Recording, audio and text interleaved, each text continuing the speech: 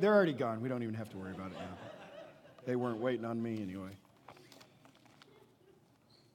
So our scripture this morning comes from 1 Peter chapter 3, verses 1 through 7. The bulletin has it wrong. That's last week's scripture. Unless you want me to preach last week's sermon again, I can do that. That's okay. Did I hear a no? Yeah. You may change your mind in a minute. It's the scripture in the Bible in the pew is found on page 1205. And that's 1 Peter chapter 3, verses 1 through 7.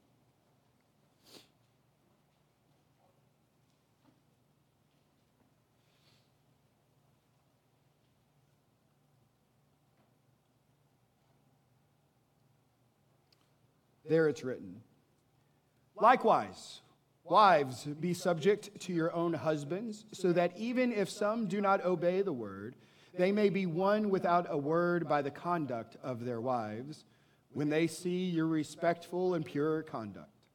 Do not let your adorning be external, the braiding of hair and the putting on of gold jewelry, or the clothing you wear, but let your adorning be the hidden person of the heart, with the imperishable beauty of a gentle and quiet spirit, which in God's sight is very precious. For this is how the holy women who hoped in God used to adorn themselves, by submitting to their own husbands, as Sarah obeyed Abraham, calling him Lord. And you are her children, if you do good and do not fear anything that is frightening. Likewise, husbands, live with your wives in an understanding way, showing honor to the woman as the weaker vessel, since they are heirs with you of the grace of life, so that your prayers may not be hindered." Here ends the reading of God's holy word. If you would please join me in prayer. O holy God, may the words of my mouth and the meditations of all of our hearts be acceptable in your sight, O God, our rock and our Redeemer. Amen. I bet you wish I was preaching last week's sermon now. Once was enough. I just keep setting myself up today. You know, here we find Peter talking about marriage and roles of women, roles of men, our attitudes and expectations of marriage. But this isn't the common scripture we think of when we think of marriage and the Bible. Most of us, it would conjure up an image of a wedding ceremony taking place in a beautiful sanctuary such as this one, the bride adorned in white and the groom clumsily standing there smiling. And if it's in the 70s, he's in a blue tuxedo for some reason. And they're getting married, and as the wedding ceremony continues, the pastor, the preacher of the ceremony, reads from 1 Corinthians chapter 13, known as the love chapter, right? And if you are a noisy gong or a clanging cymbal, but have not love, right? And it goes on, love is patient, love is kind, love is not boastful or envious, it does not insist on its own way, it is not resentful, but love believes all things, hopes all things, bears all things, endures all things. But that chapter that Paul writes to the Corinthians has actually little to do with a wedding ceremony and everything to do with our conduct amongst each other as fellow Christians within the church. See, from chapter 12 through chapter 14, he's talking about the body of Christ at large and what it means to be part of the body of Christ, universal and locally in a church. And so really that love he speaks of is the love you're supposed to have to the person 3 rows in front of you that you haven't spoken to in 2 years. Uh-oh. You're like, Peter didn't talk about this. Let's go back to husbands and wives. But Peter here, he talks about wives and husbands and what it is to be like. But in these verses, he talks a lot about the wives and a little bit about the husbands. But he still doesn't talk exhaustively about wives and husbands. At least not as much as Paul would surmise in his writing when he talks to churches about wives and husbands. And so I believe there's some things that need to be said about what he doesn't say in this scripture to begin. I mean, first, it's appropriate to acknowledge that there has been pain brought from this scripture, that evil people with selfish desires, sinful motives have used scriptures such as this, and churches have used scriptures such as this to pigeonhole and to pin women down into very hard and oppressive places. And so scriptures like this can be painful. But Peter's call to submission of wives to their husbands does not mean that if your husband asks you to abandon your Christian faith, that you should do it. It does not mean that if your husband asks you to sin, that you should go and do that. It does not mean that you must always agree with him and never present a differing view, as Ashley can attest to. It does not mean that if he is unfaithful to you, you are left without biblical recourse. It does not mean that if he abuses you physically or abandons you through incessant verbal humiliation, you must remain quietly in the home and accept the daily cruelty of that relationship at all costs. That is not the submission Peter is talking about. And to every woman who is experiencing trying times at this moment, or who has gone through them in the past or will face them in the future, as your pastor, I want to encourage you to go and seek clarity to your situation, not only through prayer, but to go find someone to talk to. That is honorable, and it is wise, and it is biblical to do so, to find that other person that can give you guidance in these trying times. Now, as we go through the text today, as I noted a minute ago, Peter has instructions for wives and for husbands. He has a bit more for wives than he does for husbands. So I'm going to attempt to balance it out today and focus a little on the wives and a lot on the men, right? So I have personal experience there, and it's easier to preach to myself than it is to preach to others. But Peter goes into this, and he says, and likewise, right? So before he begins talking about wives and husbands, he was just talking about what a Christian is to do, what someone who's in exile as a believer in Christ is to do with the government, what we are to do with a boss or with a master who is over us. And Peter came to the principle that it is to submit, this principle of submission. And as Peter speaks of it, though, it's not a principle for the sake of having a principle and saying, well, I'm just going to submit to anyone and anything that has authority over me, because that's what Peter said to do. But rather, there's actual meat behind what Peter is calling us to in this submission. The meat behind it is that Christ himself submitted to God the Father and submitted to his plan so that we might be saved.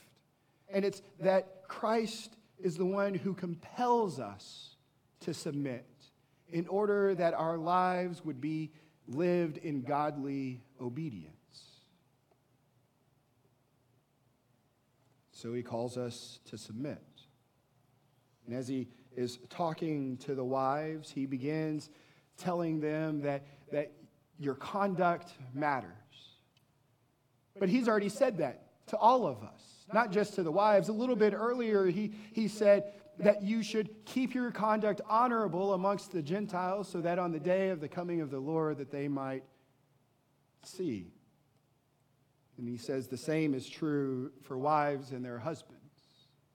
If you've got an ungodly husband, your call is to remain honorable to the Lord, to keep your conduct in such a way that they would see the Lord's goodness through it.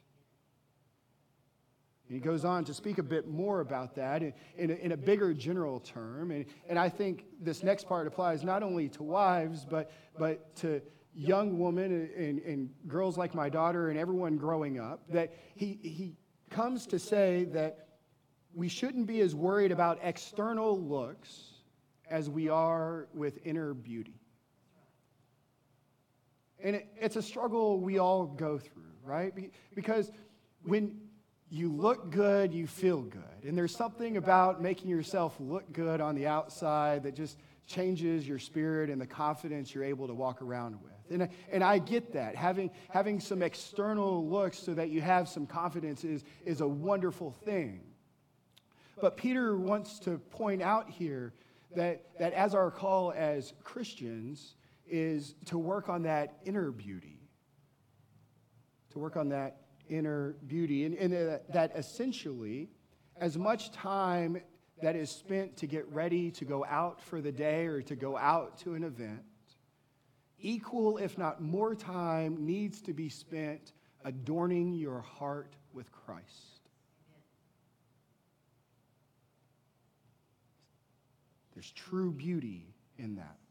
Adorning your heart with Christ, who is gentle and lowly. Then he talks to husbands. He talks to men. And there he says, likewise, husbands, live with your wives in an understanding way, showing honor to the women as the weaker vessels, since they are heirs with you of the grace of life, so that your prayers may not be hindered. Someone came to me and said, the phrase live with your wives in an understanding way translated to 21st century American is yes, dear.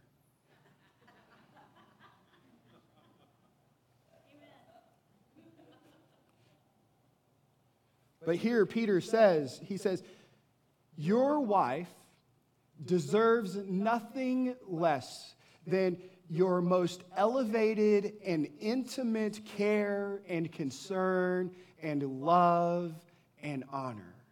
Nothing less than that. That is the call for us husbands here in the faith, here in this room. Our most elevated and intimate care and concern and love and honor. And the truth is, men, too many are fixated on our own needs and desires. Right? You heard the Bible, you heard Peter tell the wives to submit, to be quiet, and because they are weaker. But what you did not hear, I want to make this clear, what you did not hear was a permission to treat women poorly, to treat your wife like property, or to treat them as valued less than others.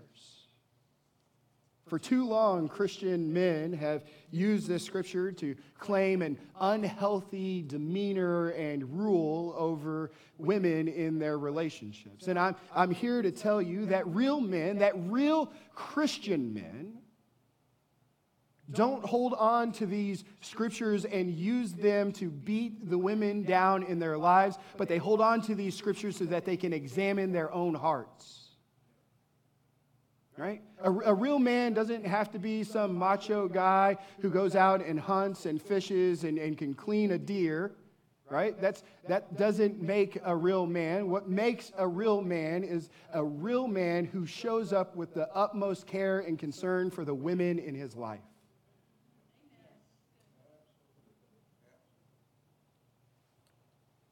For you see, men, we've got to remember this thing. We have a heart condition. The heart condition we talked about last week. It hasn't changed since last Sunday. We have the same heart condition this week that we had last week. And it's this pride, this ego, sin. We like to be in control of ourselves, and God can handle everything else. And then we get married, and we have a wife, and we have kids. And now we're going to be in control of our wife and kids, and God's got control of everything else. Because we like to be in control. But Peter here, when he writes, he gives this really cool example of Sarah to the wives. He says, look at Sarah. She submitted to Abraham. She called him Lord. So I think it's fair that men, we should look at Abraham. when we're considering our own heart condition. And if women are to look to Sarah, let's look to Abraham. Let's go back and think about Abraham and the life he lived here for a moment, right? Abraham, who was promised by God to be the father of many nations, right? That his seed would be the one to become God's people, the faithful people of God. And Abraham and Sarah, they go through these different groups and these different villages, and when they arrive, Abraham and Sarah are there, and despite being led by God to where they're to go, Abraham takes things into his own hands. He takes control of the situation. And he says, "Let me introduce you to Sarah, my sister." Not trusting of God's plan for him and Sarah and afraid of the consequences of them finding out that Sarah is his wife and what they may do to her, he introduces her frequently as his sister. Not once, but a couple times this happens. Abraham tried to take control. And then there's the instance where God tells him he will be the father of many nations, and then Sarah is barren and not having children. Takes it into his own hands again, lays with Hagar.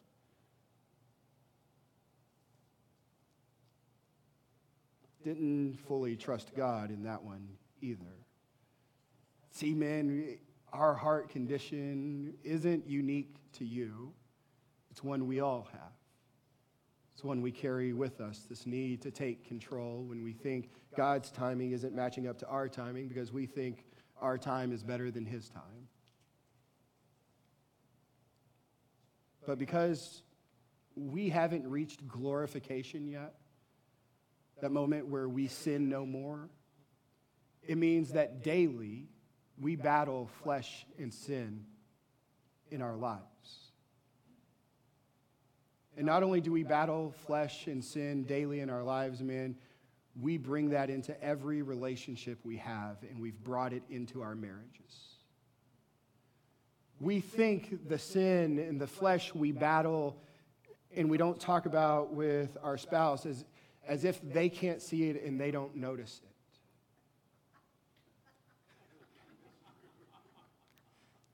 There's no secrets in our house. We think we've buried things in a deep, dark place. They can see it. They know.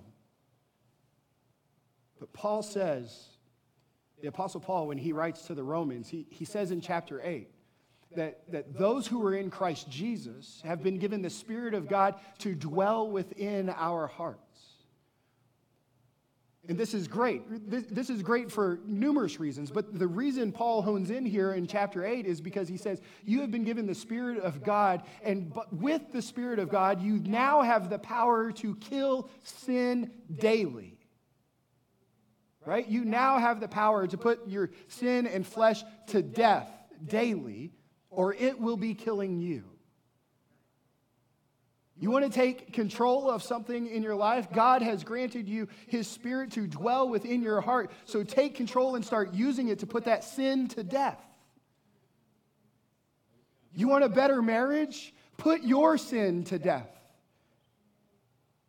You want to have a healthier relationship? Go kill your flesh and focus on Christ. Turn your eyes upon Jesus. Quit looking for faults in your spouse. And find that log in your own eye. Spiritual authority, headship of the family, leading your wife does not mean that we get to walk around and act like a dictator or a tyrant to those we live with. If you are a noisy gong or a clanging cymbal, but have not love. Maybe he was talking about marriage. See, we have a heart condition. We all do. This sin, this pride. And Jesus came to die on the cross for that very sin. carried it to the cross and the penalty that comes with it, and 3 days later was resurrected, and now we have been given his Spirit so that we can put it to death in our lives. We've been born again, called into repentance of our sins and to turn towards Christ. And so Peter's principle of submission in the marriage isn't just for the wives, it's for the husbands too. See, we too, as men, we are called to submit to Christ, to submit to God, to submit our hearts fully to him. And then we're called to be like Christ. To be like Christ in our marriage. And there's a couple ways that we can find this out through Scripture. What was Christ like? Well, the one place we get a description of Jesus' demeanor, of his heart, his attitude, how he approached everything is in Matthew 11, verse 29. It says he was gentle and lowly in the heart. And then in another place, on the night that he was to be betrayed, as he gathered with his disciples in the upper room to celebrate the Passover feast. In the Gospel of John, he takes a towel to go and wash the feet of his disciples. I get a little upset about it. He says the Son of Man came to serve, not to be served.